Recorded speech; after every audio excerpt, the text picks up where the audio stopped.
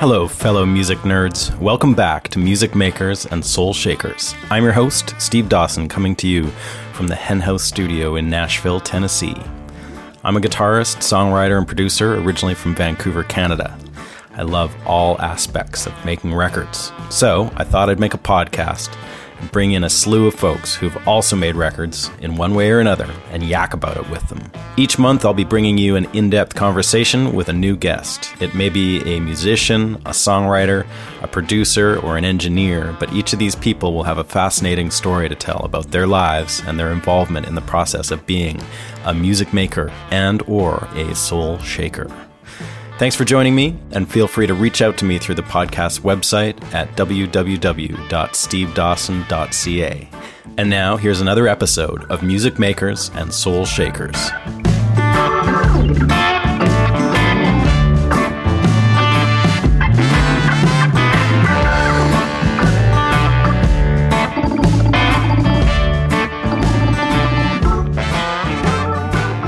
Hi there, music nerds, and welcome back to the ongoing Season 3 of the podcast.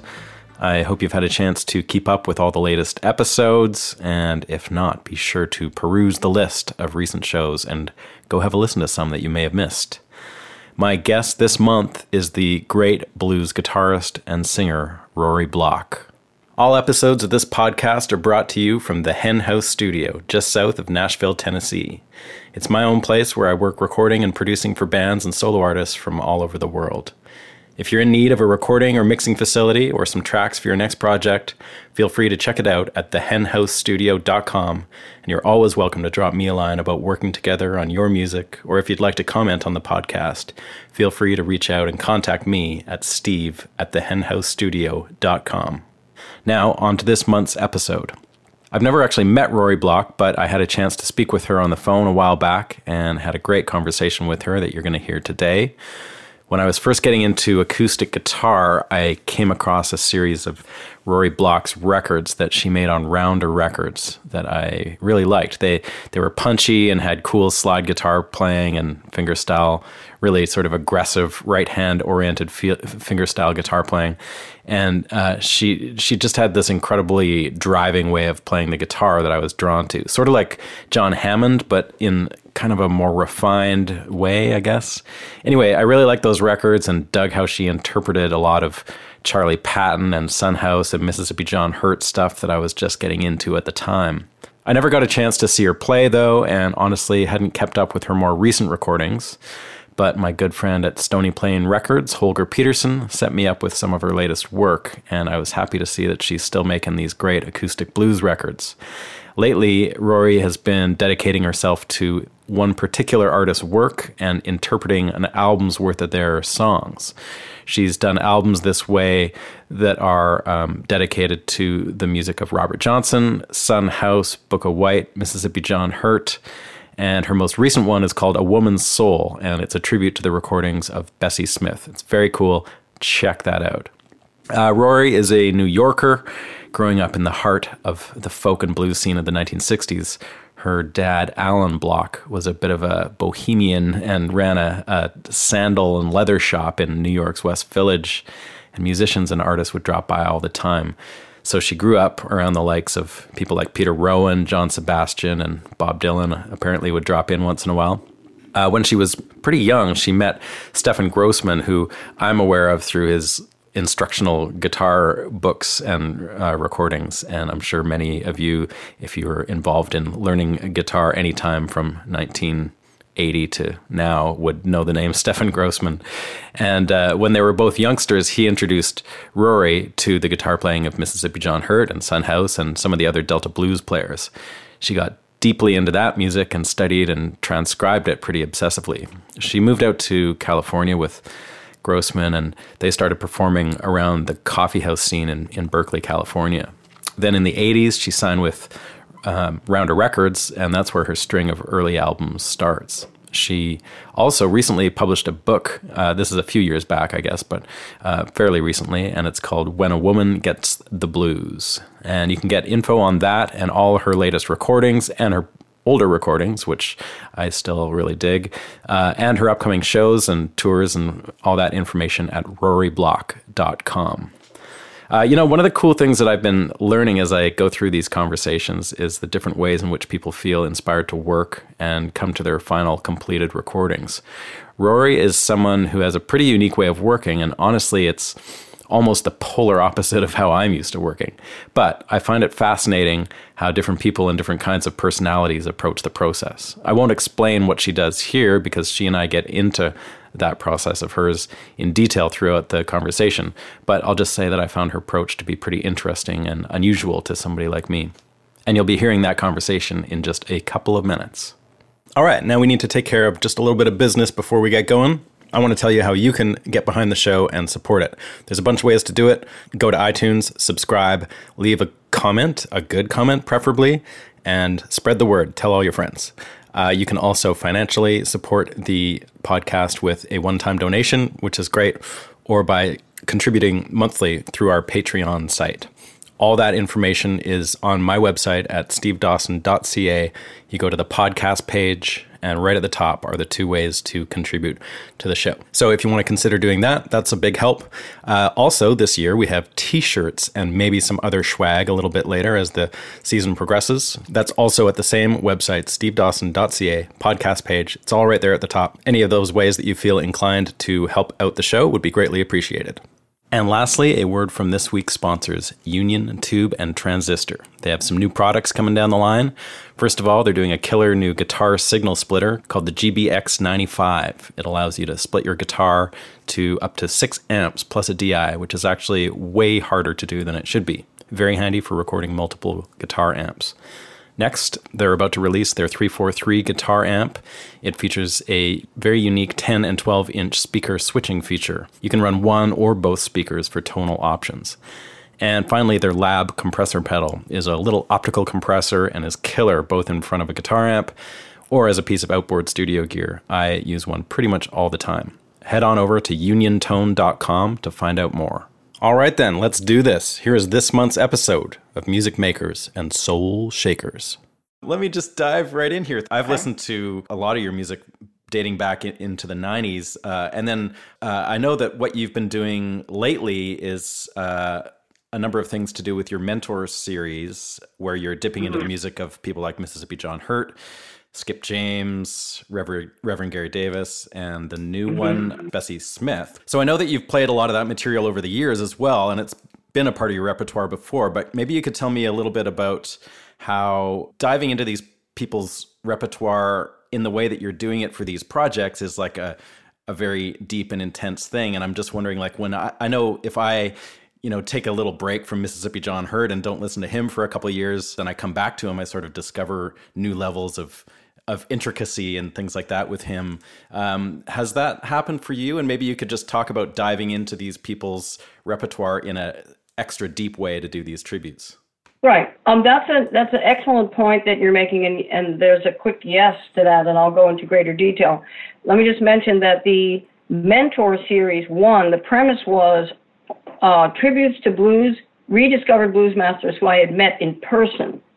So that was the entire feature of the first 6 mentors in that group was everyone, Mississippi John Hurt, Skip James, Fred McDowell, Reverend Gary Davis, Son House, and Booker White, who I had all met when they were rediscovered, and they came through Greenwich Village where I was raised. And I got to meet them through guitar player and my first boyfriend, Stephen Grossman. I mean, we were like in our teens at the time. And all this great stuff was going on in New York City, and Stephen knew everybody. So, he would be able to just say, hey, Mississippi John Hurt's been rediscovered, let's go see him. And then we'd walk into the back room.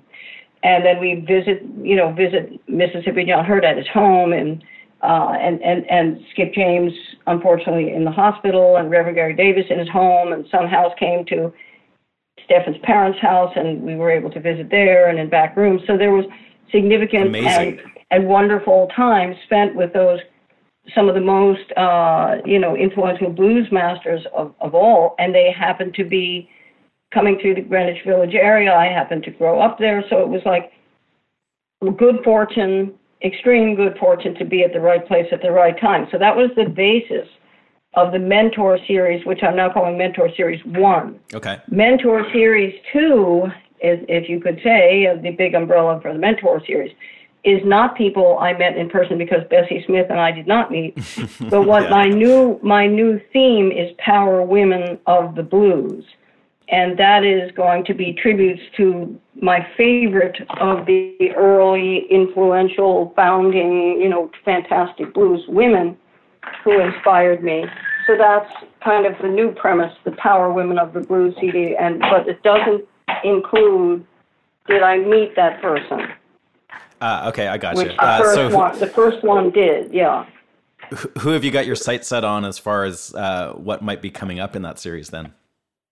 Well, there are a lot of choices. That's the most realistic thing I can say. And I'm still, first of all, we just came out with the Bessie Smith tribute, and people say, well, why did you choose that? And it was a no-brainer because she just was one of my all-time favorites. But there are many that I love dearly, and it's hard to pick, but I just felt like Bessie Smith was just the first artist that just jumped out like, you got to do Bessie, So powerful. I don't know yet who I'm going to do next, but I have about 30 names on a piece of paper. And I'm like, it's all going to be a matter of what feels right.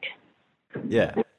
So but I didn't answer your other question about what happens when you revisit the music years later, and you're 100% correct that you hear things that you didn't hear before. And when I do a tribute album, I want to do it justice, and I want to do, I want to capture as much of the essence as I can. And so, I'm a person who wants to crack the code. That's kind of what I did with my Robert Johnson tribute. And I really want to know what's at the heart of it, not just, my own version, but I want to know what did they do. And once I know that, then I can build on it and make it be me now added to that. So, but I always hear amazing things. I always go, oh my God, that's even more fabulous, more deep, more skilled, more intense than I even expected it to be, as great as I always knew it was. There's always that deeper level, like you put your finger right on it. There's that deeper level that you sometimes need to hear it again when you're trying to decipher it. I think Mississippi John Hurt is one of the attacking the Reverend Gary Davis. Going into it that it's going to be incredibly complex and difficult, but Mississippi John Hurt is sort of deceptively complex. That is exactly right, and I talk about that because there's a lot of people who honor the great Mississippi John Hurt, and I'm glad that they do, and all of it is quality. It's all good. But when you actually listen to him playing, you go, hey, now wait a minute. His syncopation and his additional notes that he throws in there and the energy and the drive, you don't hear that. He's got something that is just genius level, and it's greater than a quick listen may reveal. Totally. It's just so deep. If we just jump right into the Bessie Smith record, since it's the latest one that you've done, let's just talk about the process a little bit. Like, I know that there's a lot of overdubbing that you've done on the record. Yeah. Can you tell me about how you approached it? Did you get like one live performance of you singing and playing and then embellish that, or what was your process like for making this new record? No. First of all, I've been as organic as the music that I choose to honor and that I normally play in a very organic way. Generally speaking, I have been working with Pro Tools since it was before it was even released on the market. It was called Sound Tools, and it was being beta tested by my then friend and engineer, brilliant computer guy who unfortunately is not still in this world. He died of cancer years ago, but at the time he knew about everything before. He was on the cutting edge. So he introduced me to it, and we started working with it. And as much as I'm not really a computer person, I became a computer person with the program because it was everything that I needed to do, and we were able to do it right. They didn't even have laptops. I'm talking a long time ago. So here's what I like to do. And this is my own process, and I feel very excited about it because I know that it gives back, it yields a more organic sound because it is more organic. what I do is I listen to the bed. I choose a song. I listen to the music, and then I sit down. This is where I take my, wooden boxes, storage tubs, rubber mallets, metal, wooden spoons, plastic salad servers. I take everything loose that I can come up with to see what this coffee cans, and I start playing tempos. I use the guitar. I call it guitar bongos. I start doing tempos with my hand on the guitar.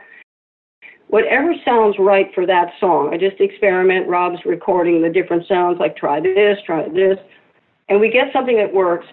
And then I start by creating a simple click. It's not a click. It's not a click. I'm playing the tempo. I listen to the song, and then he turns the track off, and I just play with that tempo in mind, something simple. And then we use that as the basic click for the entire, that's our rhythm, is my hand-played time.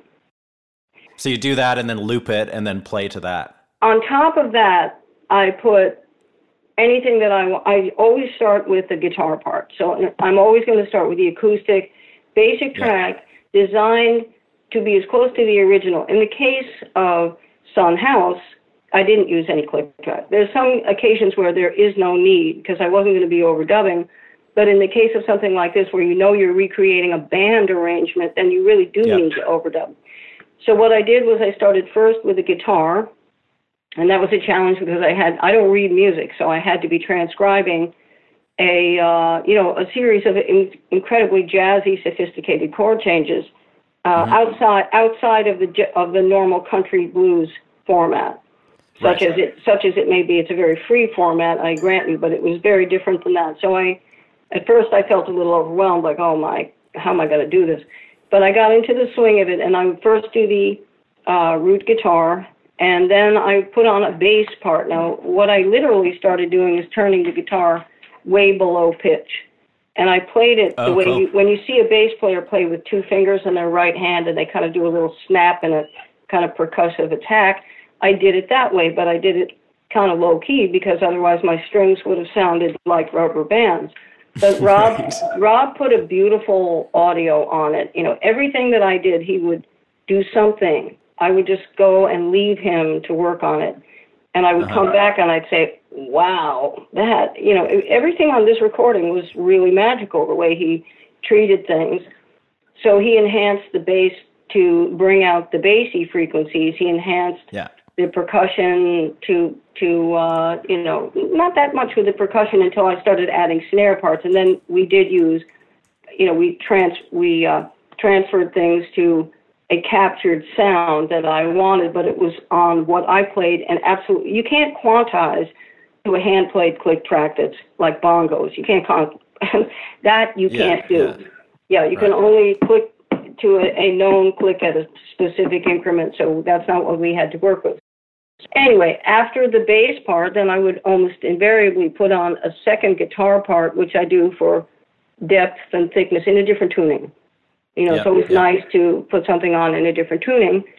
Do you use a different guitar too? No, not always, but in fact, definitely not always. But I have three or four guitars that I can choose between, but they're all Martins, so they all have a related sound. Oh, okay, yeah. Yeah, and they're all three signature models and one earlier one, an OM28V that they gave me before the signature models were created.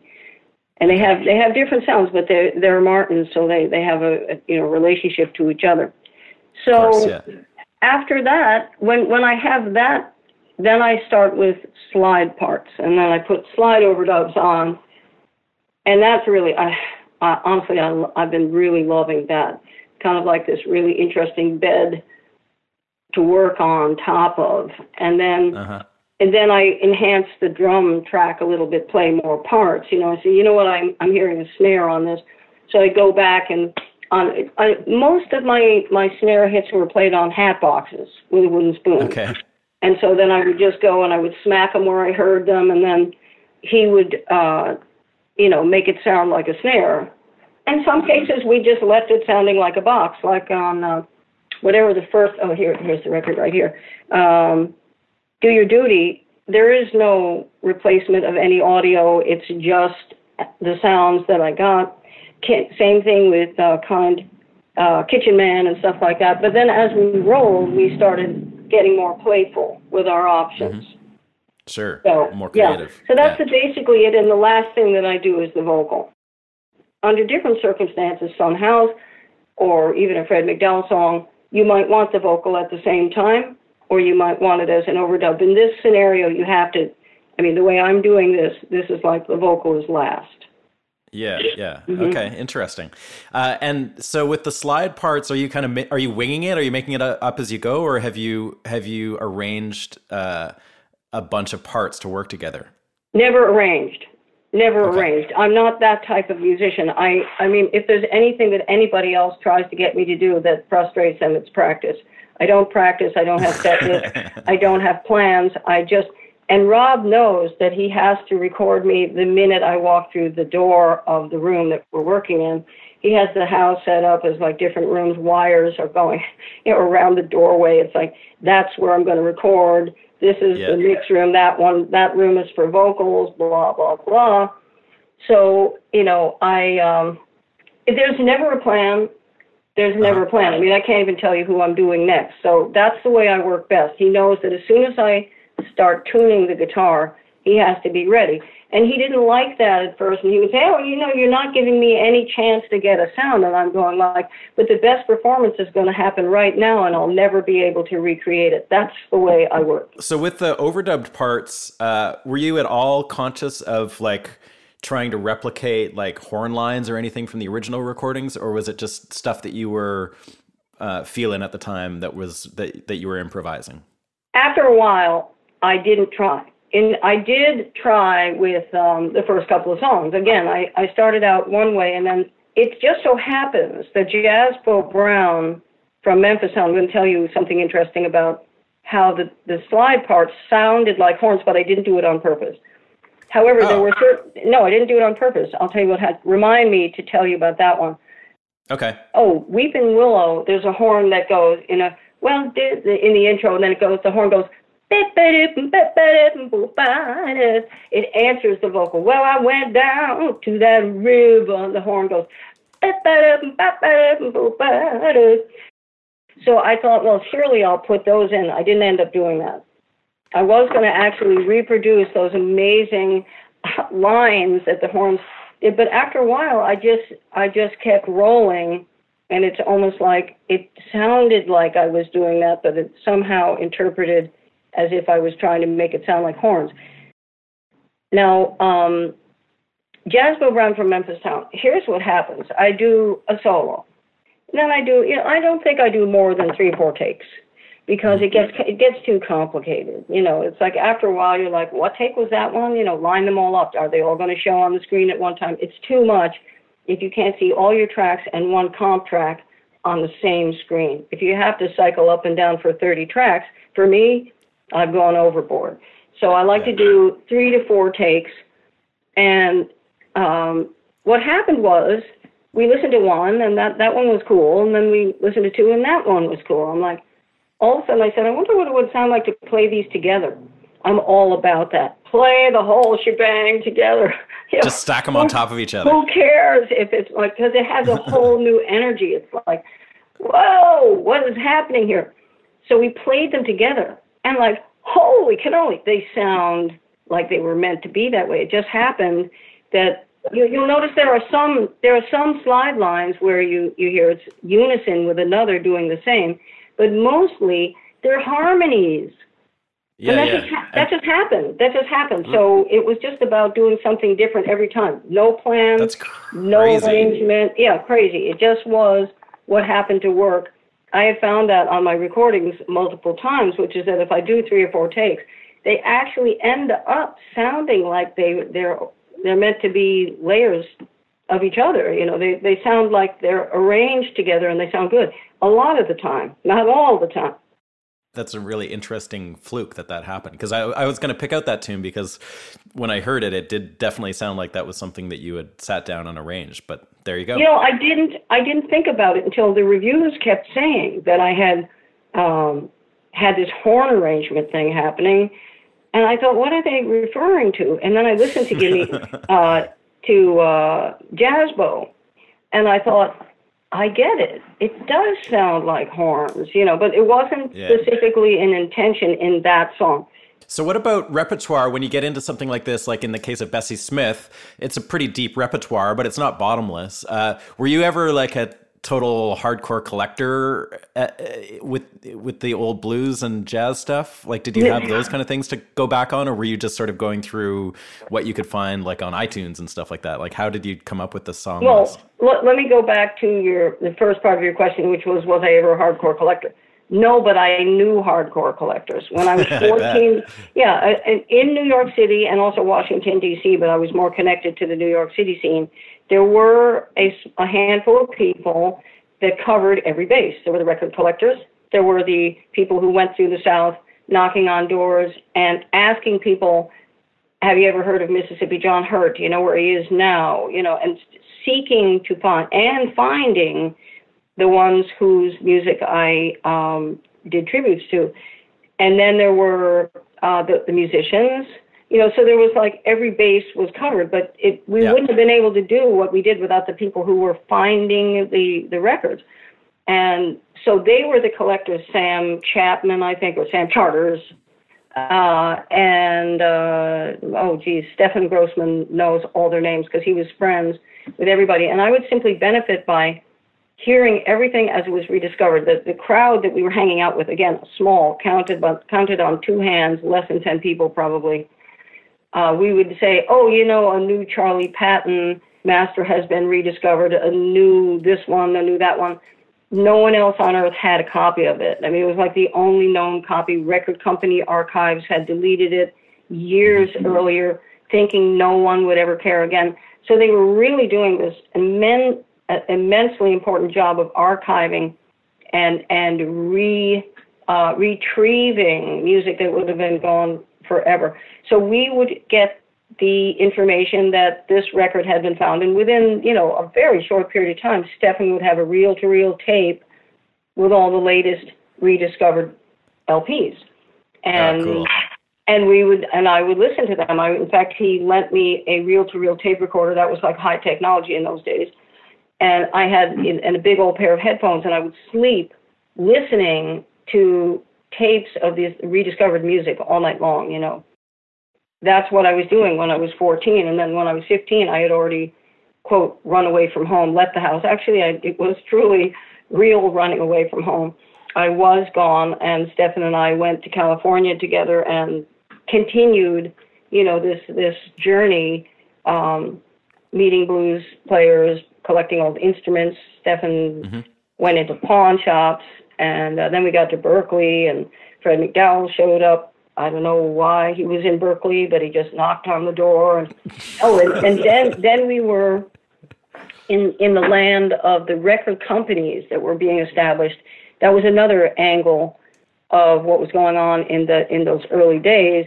Not only the people finding and collecting the records, finding the early musicians, but then people who founded their own record labels, and they started releasing the music that was rediscovered and start putting out compilations. So that's where, and then the musicians themselves.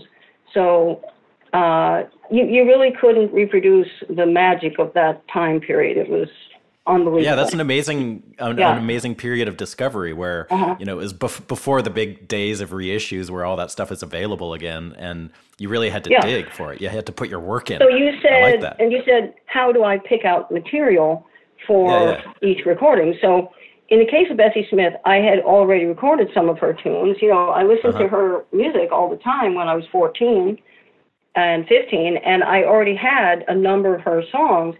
Jazzbo Brown was the one that was like in my head for years, like what a great song that is. I already knew about that one. I didn't really, I had heard Pigfoot too. That was another great one.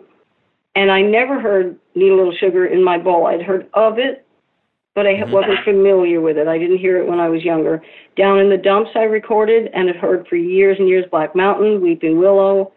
Never heard it on Revival Day or Empty Bed. So the only three tracks here that I wasn't fully familiar with and already singing were Need a Little Sugar in My Bowl, Revival Day, and Empty Bed. The rest of them were familiar to me, so it was not complicated to pick them. It was like they were right there, ready to go. And the three that you'd never done or played before, how did you rustle those ones up? Okay, well, whenever I'm doing a tribute album, we put all the material that we can collect, and it's in the past it was, Stefan, can you please send me a compilation of this artist's full work? But now it's the internet. So, or Holger has sent me, like reissues, so I can just get a full picture. When we first started hearing, say, Songhouse or whatever, I had a smaller group of his songs than what I heard him do live to go on, but then now you have the internet and you can go, oh, okay, he also recorded these other 5 tunes that he didn't play so much when I met him. So we go and we collect everything in one place and we just go on down the line, and I just know the things that jump out at me. I mean, it's obvious. So, I'd say, oh, that one, we'll do that one. So we write it down on we cull it down. You have to go for the ones that really jump out as unique, strong, varied. I pick tempo variation, subject matter variation, key variation, approach variation. You've kind of opened up a couple of cans of worms here that I do want to explore with you, but maybe we can break them up without overlapping too much, because I don't want to gloss over them.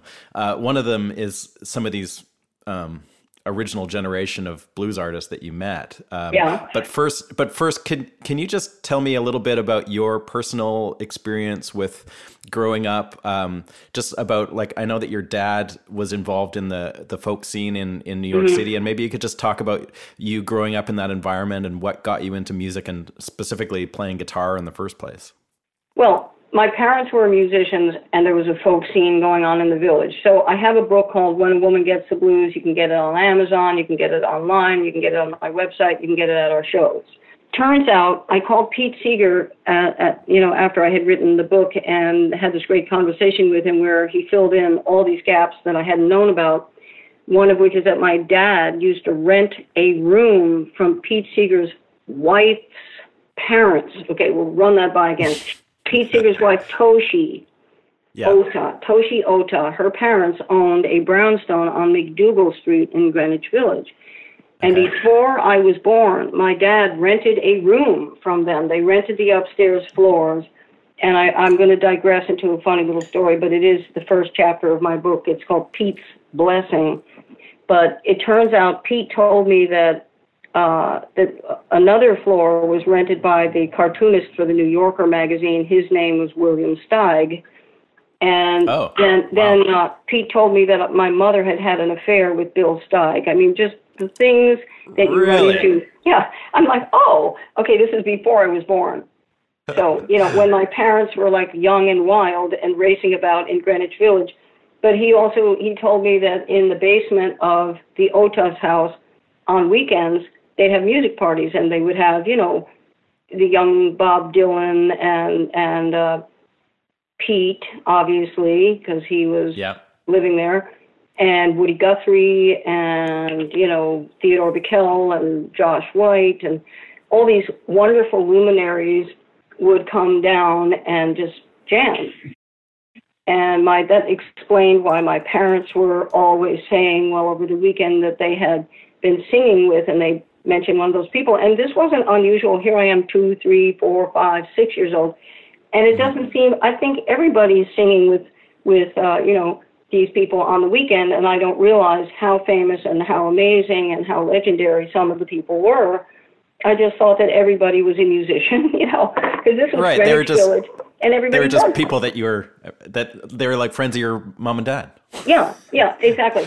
So my parents were both musicians. My mother was a wonderful singer. Oh, this all came about because because when I was writing the book, I remembered that my mother had auditioned for the Weavers, and then somebody said, well, call Pete Seeger and ask him about your mother and the Weavers. So that's how the whole phone call to Pete started, and he knew me, and he knew my dad, and he said, Rory, he said, your dad used to live in my house. So, it was an amazing conversation, and then at the end, he was 90. Pete was 90 when I talked to him. And I said, how are you doing? I said, congratulations on your 90th birthday. And he said, I'm doing great, but I'm losing my memory a little. And then he went on to say, at the end of the call, he said, Rory, when your name comes up, I just say Rory Block. She's the best at what she does. And then there was this pause, and he said, but I just can't remember what it is that you do. So I love to tell that story in a live concert setting, and it's really fun. The bottom line is that my mom had auditioned for the Weavers, but she was pregnant with my older sister, and she would have had to tour, so she backed out of that at the last minute. But that folk music, everybody's a musician involvement was around me throughout my, early childhood. So of course I was a musician. Everybody was a musician. My dad had a sandal shop called Allen Block Sandal Shop on West 4th Street, where 2 doors away Bob Dylan lived. John Lennon had a place a half a block away. It was just really like a hub for incredible musicians. And Joan Baez was starting out at coffee shops, and everywhere you went, and John Sebastian was coming in and out of the shop. So the musical environment was just there. I mean, it wasn't even as if I picked it. It picked me. Mm-hmm. And so, yeah. At that point, were you playing already, or were you just kind of soaking it all up? Well, both. I mean, I was given classical recorder lessons when I was probably about 7 or 8 years old. And they began to realize that I resonated with music, and I loved music, and I probably was singing a lot. And then I picked up a guitar when I was 10, and I started picking out little runs and notes and driving everybody crazy. And my first big accomplishment was the bass notes to Froggy Went A-Courtin', which is, Froggy Went A-Courtin', he did bum, bum, bum. That was like, oh, wait a minute, listen to this, bum, bum, bum, bum. And everybody was wishing I would practice in the other room. But that was really the beginning. And then when I was 12, I started backing up my dad, who was a country fiddle player. Oh, and I started playing Carter family style flat picking. And so that was kind of the first thing where I was officially playing. Yeah, so it just was a completely natural transition from playing with others to recording with Stefan, and to just... What was that process like for you of like playing, Carter style stuff behind your dad to, I guess, like, it sounds like the next thing that happened was Stefan Grossman started playing you all this old blues stuff, and you got really into that. How was your progress as a musician? How did that happen? Like, were you sitting down and like figuring stuff out from those reel to reels and stuff like that on your own, or were you being taught? Absolutely. Yeah. I got adept at doing that, at transcribing music, to the point where Stefan, who will openly tell you what I'm saying is correct, this is not a secret, and it's not something against Stefan, who's a brilliant guitar player and a brilliant teacher and a brilliant transcriber of music. But somehow that was my specialty. So there were even times when he'd sit me down in front of a reel-to-reel tape and say, can you work on, what do you think this is, and how do you think, what tuning do you think this is? And so I was really way into that, transcribing. Oh, cool. Do you remember any particular songs or pieces that for you were like real milestones, like that you got under your fingers and you were like, oh my God, I can do that? Yeah, like breakthroughs. I remember working for a long time on, or not a long time even, I take that back, but I worked intensively on Willie Brown's, it might have been Stone Pony, one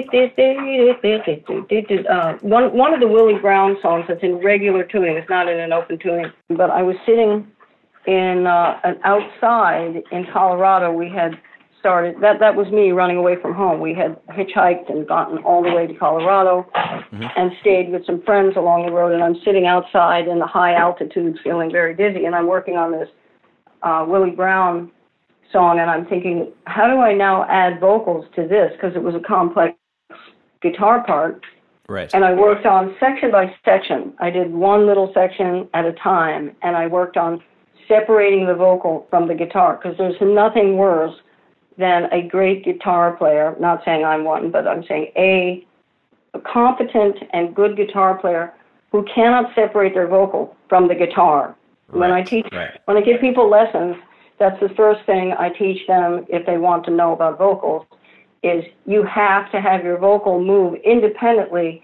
Otherwise, you sound like Pat Boone doing Robert Johnson. And, you don't want that. It's you a frightening want your thought. vocal, you want your vocal independent of the rhythm of the guitar. That's the first thing you have to work on, because, again, there's a lot of nice guitar parts out there and a lot of great guitar players, but not as many singers who have the level of singing that they do of guitar playing, and that in a way it detracts because when they're performing, as soon as they start singing, if they haven't worked on separating the vocal from the guitar, then it's going to detract. I think you know what I'm talking about. That is something that I think at some point in your life as a musician, you have to like really break it down. Yeah. And then that helps you just be able to do it naturally. But spending that time, like breaking those things apart, is really important. Mm-hmm. Mm-hmm. You split off from home, you take off, you and Stefan Grossman are ripping across the country and end up in California. Right. Did you have like a destination in mind, or were you just randomly driving from point A to point B to see what? No, we did have a destination in mind, but all of the places we went and the people we saw were friends of Stefan's. I was quite young.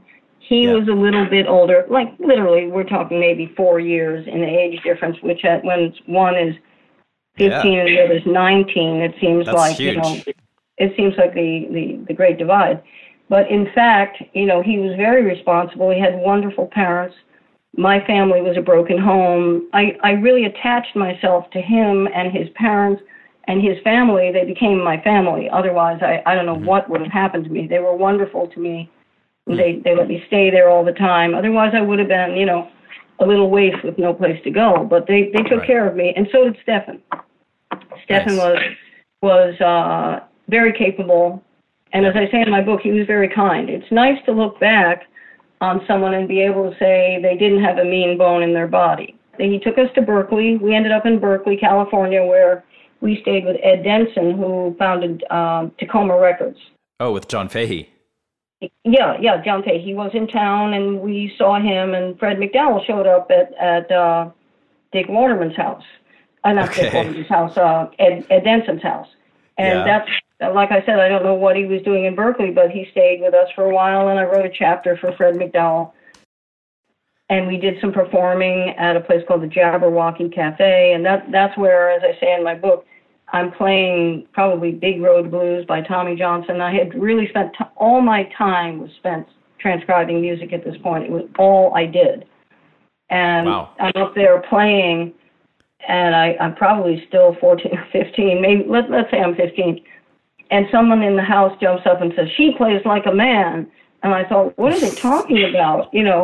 There is no such thing. You're just a human being and you play. But see, I never saw categories. I never saw myself as my age, I just did not see outward categories, and I never divided people that way. And so I didn't feel like I had to explain myself. I just played what I loved, whatever it was. Yeah. Country Joe and the Fish were in Berkeley. At some festival that happened at the college there, at the university there. And Tom Paxton was there. And then there was a wonderful guitar shop owned by a guy named John Lundberg, and a lot of people hung out there. Was that Subway Guitars? No, it was probably just called John Lundberg Guitars. Oh, okay. On University Avenue. So we spent a fairly good amount of time in Berkeley, and a lot of people came through, just like Greenwich Village, really. Uh-huh. A lot of great musicians came through town. A lot of great musicians lived there. It was just a hub.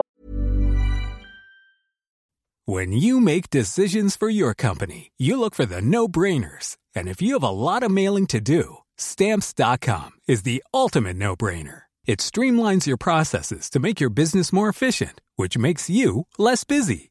Mail checks, invoices, legal documents, and everything you need to keep your business running with Stamps.com. Seamlessly connect with every major marketplace and shopping cart. Schedule package pickups and see your cheapest and fastest shipping options from different carriers, with rates up to 89% off USPS and UPS rates. And with the Stamps.com mobile app, you can take care of mailing and shipping wherever you are. Make the same no-brainer decision as over 1 million other businesses with Stamps.com. Sign up with Code PROGRAM for a 4-week trial, plus free postage and a free digital scale. No long-term commitments or contracts. That's Stamps.com. Code PROGRAM. Do you have any good remembrances of hanging out with Fred McDowell? Like, he was quite a character. Do you remember? Well, I won't give away the chapter too much in my book, but there was definitely interaction with Fred McDowell. You have to get the book. That sort of brings me to another thing, which is your firsthand experiences with some of this generation of blues performers, which I've always found fascinating. And I've spoken with Jorma Kaukonen about his experiences with Reverend Gary Davis, and also that's come up a couple other times with other people I've spoken to. Now, so the Reverend was kind of just like an incredibly advanced musician, but also like a very generous person. Now, what was your relationship with him? Did you actually take lessons from him, or were you just kind of hanging out with him, or what was your experience? Okay. Stefan was taking lessons. I just happen to have a copy of my book right here, so I'm going to see what I called that chapter. Stefan was taking lessons, and I was hanging out. Here it is, Reverend Gary Davis.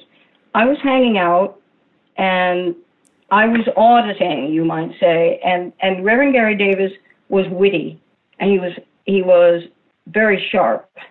And he didn't say, take the second finger of your left hand and put it on the third fret of the G string and slide to the fifth fret. There was no information given on that level. There was just, this is how you play it. Now watch. Now you do it.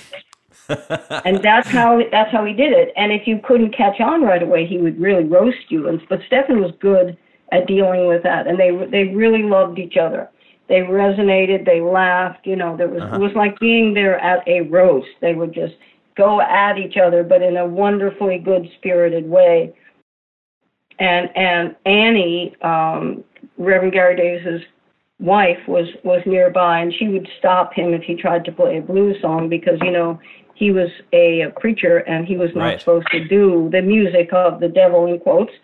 And she just made sure that he kept it on the straight and narrow, okay. Yeah. In the meantime, Stefan has some wonderful tapes that maybe he'll release someday. I don't know what the plans are for those. You'd have to ask him. Yeah. But where Gary Davis did sing blues, like Candyman. Candyman is a blues song. Candyman is not gospel. But Stefan told me recently why. I'm sure Stefan's written about this and talked about it too, but Gary Davis said why he whispered when he did Candyman, and Dave Van Ronk did a great version of Candyman, and he had that same whisper thing that he obviously learned from Reverend Gary Davis, which is, Candyman, this little whisper. And Stefan said, well, Gary Davis said that if you're going to say something evil, it's better if you say it quietly. I like it. That's good advice, right? Yeah, I guess so. So, it was really just a learning time for me as a younger person. Yeah. I was very, very shy, very shy. I would never have been confident enough to chime in because we're talking like lightning fast wit and me just being an auditor as a shy person. But I did speak at greater length by far to Son House. I for some reason didn't feel quite as shy with him, even though I was always in awe of these blues players because I knew who they were and I knew how great they were, and I had already been working on Mississippi John Hurt songs before I met him. I'd already been transcribing and working on Son House, working on Robert Johnson, and quite a bit of music. Blind Lemon Jefferson, Blind Boy Fuller. I had already been listening when I met these players, and so it was all the more awesome to go, oh my God, I didn't, if I could live that time again, amen, nobody can. If I could live that time again, wouldn't I do more to find out more? Yes, I would. But at the time, it seemed like it was going to last forever. I cannot even wrap my head around that. Like as being somebody that I grew up loving and learning the music of Mississippi John Hurt, but he was dead by the time I was born. So it was never, it was never a thing where I would ever run into a guy like that. But you actually like had this experience of working on these people's music, and then there they were, or you were at their house. It's so crazy. Yeah. Incredible. When I'm glad I decided one day, I just said, you know what? I have to write this stuff down. And people were saying that to me. You should write a book. I'm like, well, I can't. I'm not an author. I'm not a writer. I wouldn't know how to do it. But come to find out that when you put your mind to it and you just start remembering things, that you can get on a roll, and that's what happens. Yeah. How did the meeting with Son House come about? Like, where did you meet him? Okay, well, at Stefan's parents' house. Stefan, again, he knew everybody. He knew Dick Waterman. Dick Waterman later was Bonnie Raitt's manager. Great guy. And now he's doing a lot of historical preservation. He was a great photographer as well as a manager. And he was one of those who traveled around looking for known blues acts who had recorded in the 20s, the 30s, the 40s, and they had sort of gone underground. And then here we all are in Greenwich Village listening to these hard-to-find records, and people obviously started saying, geez, I wonder if, Son House is still alive. Or what about Mississippi John Hurt? And this small group of people, Dick Waterman was one of them, a pivotal player, who realized that no one had spoken of that person's death per se, and that it was really a good possibility that they might still be alive. So thanks to people like Dick Waterman, who went searching for people, and they found Son House. And then they would bring them into New York City for concerts and elsewhere. And they would do concerts at the Newport Folk Festival and any number of different festivals. But New York, again, was one of the hubs. And so would somebody like put them up and they would stay in New York for months at a time? Dick Waterman brought Son House to Stefan's parents' house, and Son House and I sat together and talked and played music, and I asked him about Robert Johnson. You see, nobody knew who Robert Johnson was in 1964. Son House didn't think, well, I'll just drop this name and they'll be amazed. No, because how many people knew about Robert Johnson in 1964? As far as he knew, nobody knew who Robert Johnson was. He died way long time ago, and now I'm rediscovered, and I'm sitting in a living room in New York City, and of course no one knows who Robert Johnson is, and that was accurate. Like literally a handful of people were. And some of the British rock bands, like the Rolling Stones, and probably like the Beatles and a lot of interesting musicians on the other side of the ocean, they also knew about Robert Johnson. Eric Clapton knew. Sure. But we're talking about a very small number of people in 1964 actually knew the music of people like Robert Johnson. So I'm sitting there with Son House, and I ask him about Robert Johnson, and he tells me in this offhand way, he says, well, I taught Robert Johnson how to play guitar. And he's not telling me to impress me, because nobody knows, in his view, nobody knows who Robert Johnson is. Robert Johnson was just the new kid in town who wanted to be like Son House. And Son House was a little older, and Son House was a more established player, and Robert Johnson was just coming along. So Son House told me simple, true things without any embellishment and without any ulterior motive, like, now this will be impressive, because as far as he knew, and in terms of reality, really, Robert Johnson was an unknown person at that point. Right. That's amazing to think about that, because now he's so iconic. But yeah, you're right. At that point, he was still undiscovered in general. But he did say, I played music for him. I played Willie Brown songs, Future Blues. That was one that, and he said at the time, Son House looked around and said, where did you learn to play like this? Because if you think about it, it would be surprising. Yep. It would be surprising. And I think I've always been on the edge of being on something unexpected, because, again, I didn't see any division. I didn't see any reason, you ought to stay with this category of music because people won't understand. I wasn't like that. I wasn't judging things like that. I wasn't computing any of that stuff. I just loved the music, and there you go. You do and pursue what you love, and you should. And don't apologize to anybody. Yeah, yeah. Don't apologize for it, because we're all in this thing together, and everybody, including blues singers who oftentimes did pop music of the day when they were playing gigs and everything, we're all passing it around back and forth. Fiddle players and old-time Appalachian country players knew a lot of the old blues players, and they passed music back and forth between them. Mississippi John Hurt used to talk about the fiddle player who lived nearby, who was a country player.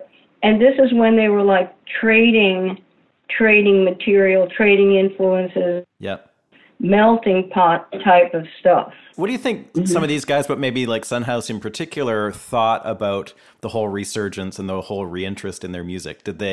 Were they excited by that, or did they just think it was weird and Okay, I think surprise is the best way to put it. Not that it was weird or anything like that, but just surprise.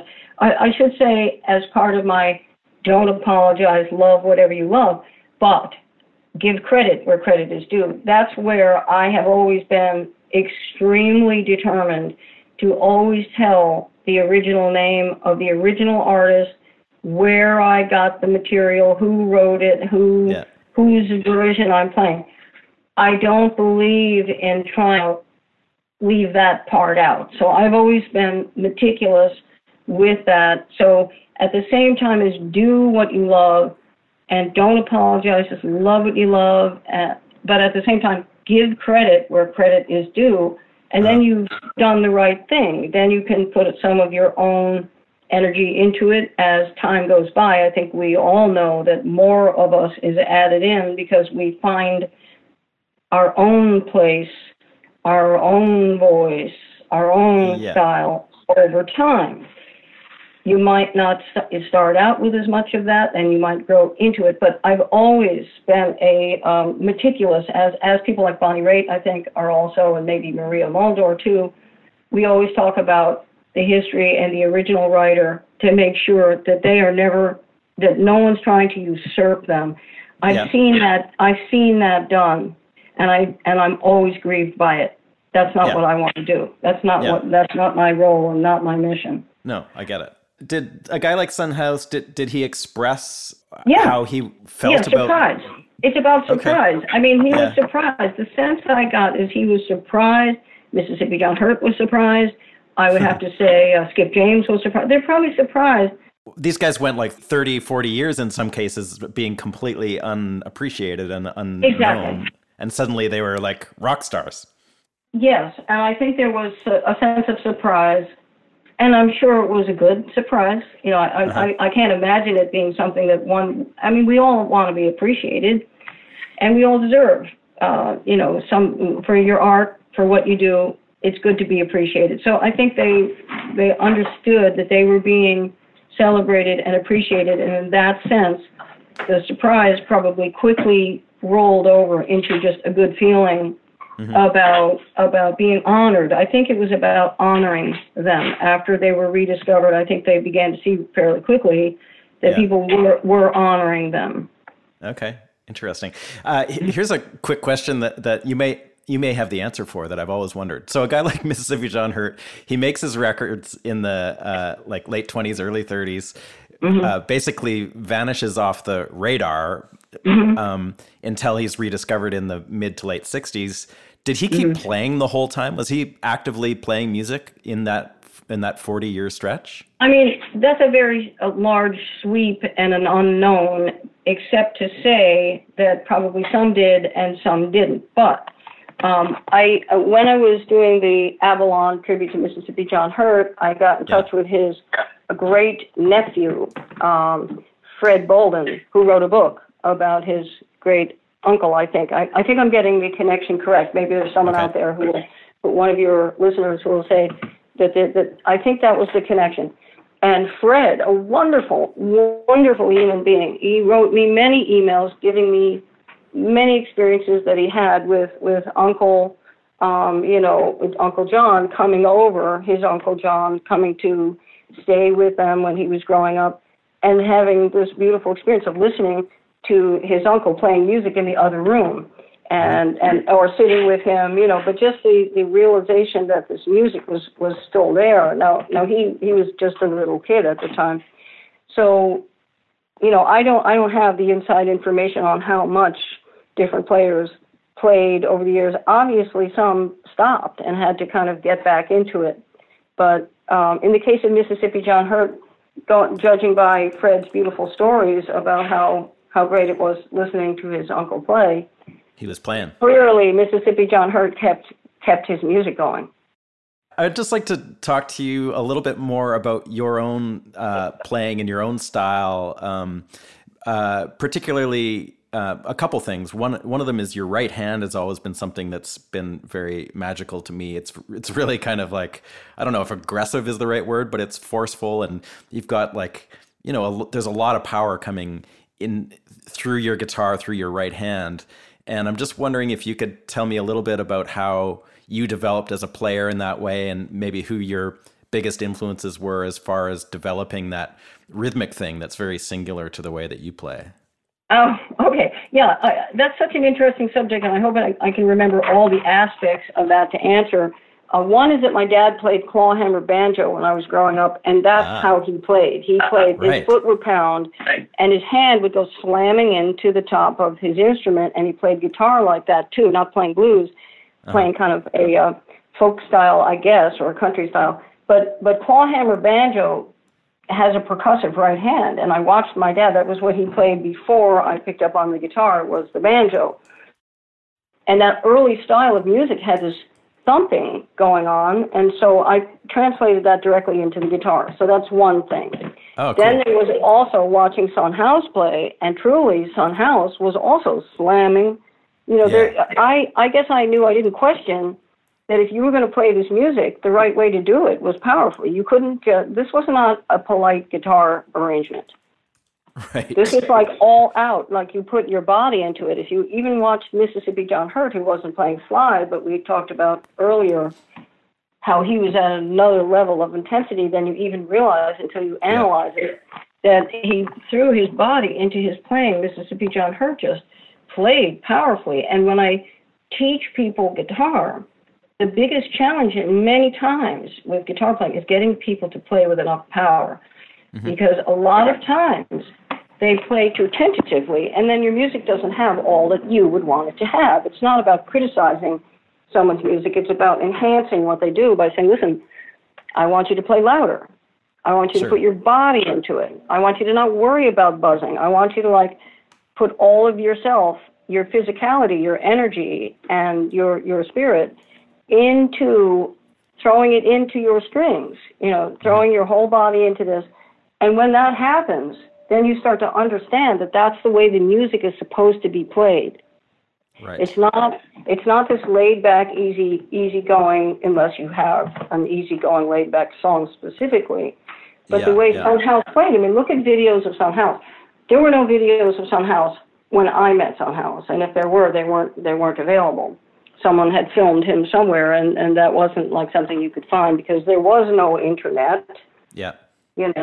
But I just had him in person, and when you saw him play, his eyes rolled back in his head, and his hand just came slamming down, and the strings were snapped, and his foot was pounding, and he was hyperventilating, and that was the way it was done. Even if he was just playing in his living room or whatever, it would be just as intense. Oh yeah. Yeah, that was the way you played the music. You didn't play the music way low key. You weren't trying to let people sleep in the other room. Yeah. You know what I mean? Have you ever had any issues with your right hand? Have you ever had any damage or like tendonitis or any problems? Totally have damage right now. And for a long time, I had bleeding in my fingers where oh my God. I would get my finger and my nail. The string would go between my nail and my finger, and then it happened. It's horrible. I was in Europe. I used to tour Europe a lot. I used to tour everywhere a lot, but I'm trying to take it easy, but it's not working because people keep sending me offers, and I keep accepting them. But I was in Europe, and I felt something like kind of weird on the strings while I was in the middle of the song. And I never interrupt a song to see what's going on. Because there's stuff going, there's always going to be something going on. Someone's tripping over wires behind the stage. That happened in where were we? We were somewhere in Wales, and one of the stage people was like banging around behind me, and behind it. I'm like, oh my God! But you just keep playing. Yeah. And so I kept playing. I felt this funny sticky stuff going on. And then at the end of the song, I looked down. There's like blood striped across my guitar, Oh my and God. my finger is separated from the nail. I can't tell you how many times I've done shows with like different Band-Aid tips wrapped over my fingers. Crazy glue. I did Prairie Home Companion like that once with my fingers covered with duct tape, but it doesn't let you play. You can't play with duct tape. There's no traction. But you have to, because otherwise, you'd be at some emergency room getting your hand stitched up instead of doing a show. Right. So, blood. And then now I have this thing where I was doing a show in Pennsylvania, and I was pounding with basically my wrist, okay, under the edge of my palm and my wrist, where you have like a lot of stuff going on in that part of your body right there in your wrist. And then I had bruised myself, a lot of bruising, a lot of things where I went too far and didn't realize it while I was playing. Mm-hmm. That's part of the reason why I go like, you know what, I have to take it easy because I'm like injuring myself. And I looked down and there was this bruise there, and now there's kind of a swelling there that just stays. And somebody at Fur Peace Ranch, Yorma's place. Yep. When I was teaching there, he grabbed my hand and he looked at my wrist and he said, and he named what it is. It's a cyst of some kind that comes from, it's just very small. It's like a quarter of an inch by a quarter. But it's just this little spot that was developed there to protect that part of my hand, which takes so much pressure. Abuse. So what about your slide playing? Like, that's obviously a big part of what you do. From what I remember, you mostly play an open G. Is that mostly your tuning, or do you use all different tunings? The history of slide, Fred McDowell was playing a slide when I met him, and it had like an inch-long piece of metal on the end of his ring finger. And with that one little tiny piece of metal, and the whole finger was bent, was able to bend at the knuckles. That's it? It was 1 inch long? It was this tiny little piece of metal. Fred McDowell, look, there weren't slides made in stores until way on into near the 90s, the 80s, the 90s. And they were only sized for a man, and they were only covering an entire finger. So even then I couldn't find a slide. But back in the day, players had to be creative. Fred McDowell once used a beef marrow bone, and people were using jackknives and little pieces of metal and broken glass and anything socket wrenches that they could find, because they were inventing that, although there was the Hawaiian style that they were aware of, I'm pretty sure.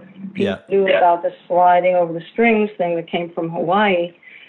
And also, by the way, I think I want to mention that Mississippi John Hurt called open G tuning Spanish.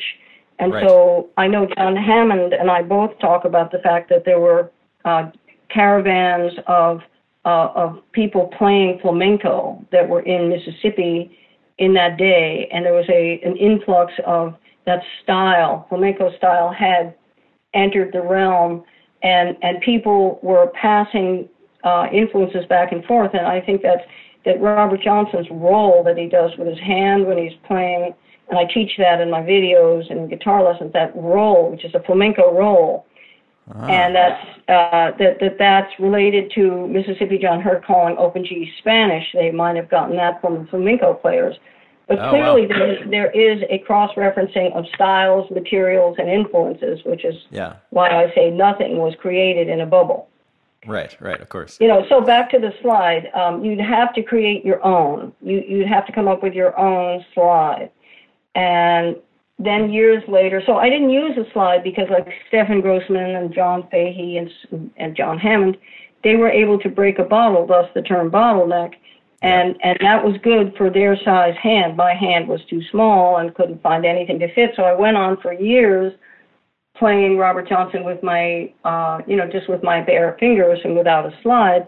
Oh, really? Okay, interesting. Yeah, then at some point I just had this realization that that the people whose music I loved so much were using a slide, and if I was going to do a proper honor, pay homage to them, that I needed to figure out how to play slide. It was a struggle for the first years. I was making all the classic mistakes, and now I'm able to teach slide, and I give slide workshops, and I talk about this to help other people not get stuck in that same trap, which is shooting too quickly up the neck, overshooting, undershooting, sharp notes, flat notes, a lot of buzzing, and the vibrato, too fast, too nervous, and it just doesn't work. Yeah. So I was like that for years until Bonnie Raitt performed a part on one of my records, and we were mixing her in the studio. She played a solo on Ramblin' on My Mind on I think it's on Confessions of a Blues Singer. And we were mixing her, and she was soloed in the speakers, and I listened to just her playing, and I went, oh my God, I'm doing it all wrong. It's relaxed. It's like, I say it this way, Bonnie, the way she was playing, she was taking a stroll up the neck. And I thought, man, that is so good. I needed to know about that, because I was I was sprinting out of the gate, and it wasn't working for me. So she was taking this stroll up the neck, and then she'd get where she wanted to go, and she'd hesitate for a moment, and then she would do this slow, funky rocking. The vibrato was relaxed. It was funky. I'm going like, oh, it's not this high-speed, nervous, edgy sound. It's this relaxed, easygoing. And there was this hesitation first, which made it so poignant. So I started working on it for real after mixing that record and listening to Bonnie like that, like totally by herself. Yeah. And it was so informative. And, I know it meant something to her that I say that about her beautiful playing, because she wrote me back when I sent her chapter, that I really was moved by that and influenced by that, by Bonnie. I was also influenced by Ry Cooder's beautiful playing.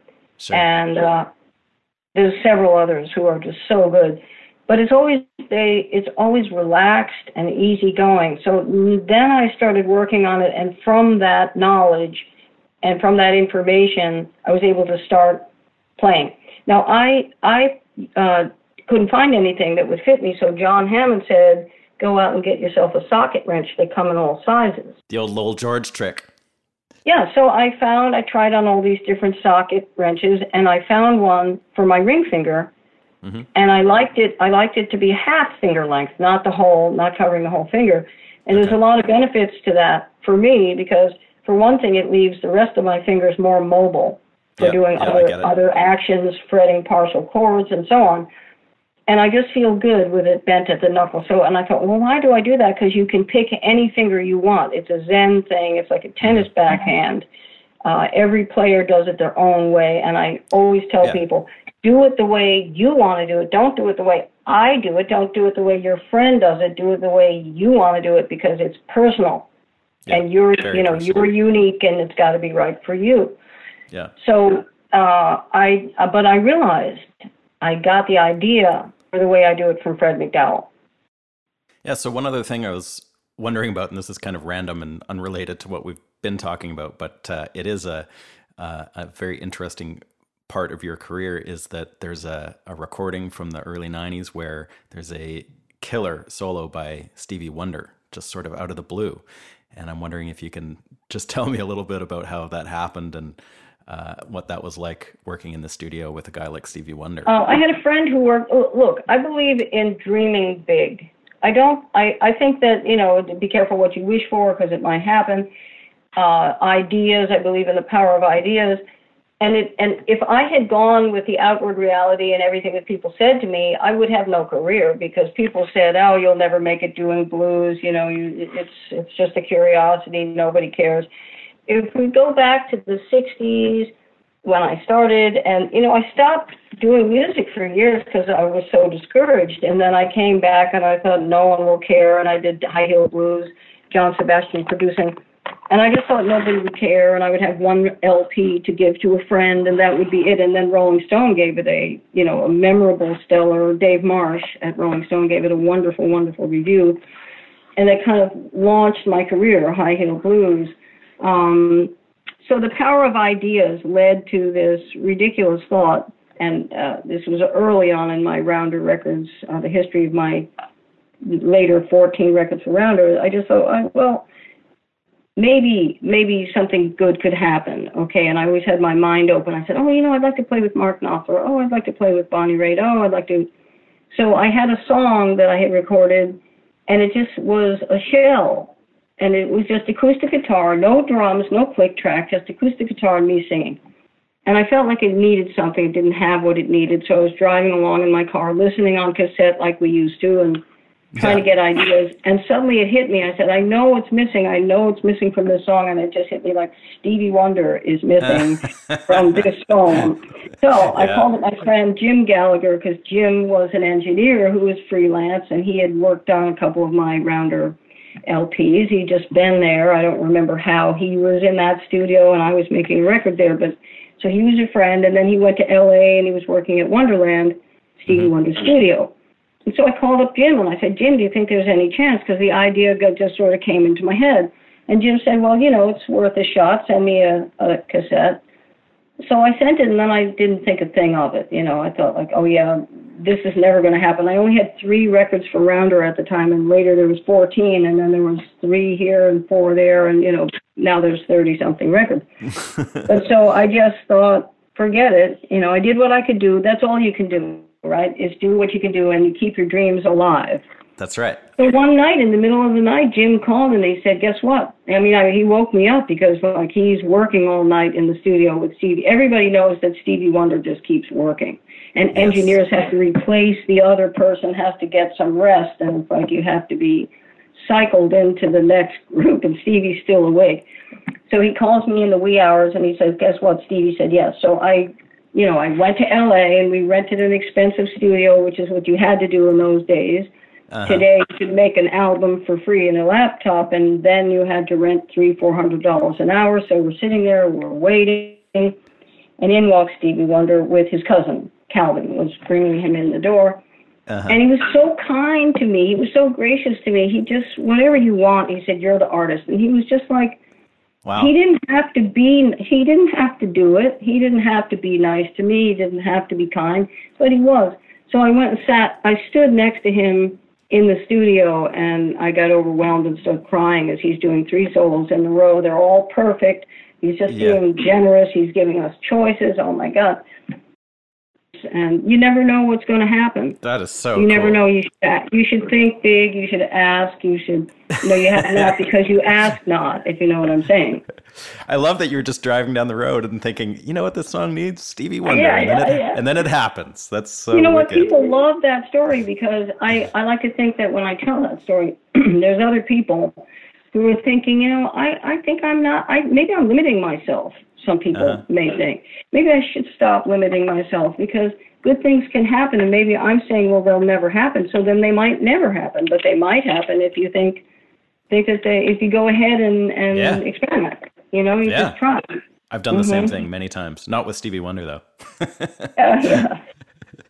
I'd like to thank you so much for hanging out today and telling me all these stories and talking about your life and career and stuff. And I look forward to hearing what's next. And thanks so much for doing this today. It's my pleasure. Thank you for having me. Okay. Thanks, Rory. Take care. Bye. Bye. Bye. Thanks for listening, everybody. I hope you enjoyed that conversation with Rory Block.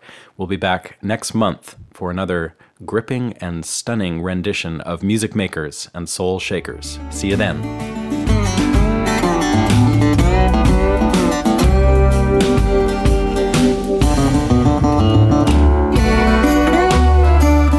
Thank you for listening, everybody. The Music Makers and Soul Shakers podcast was recorded in Nashville, Tennessee at the Hen House Studio. You can visit us online at www.stevedawson.ca.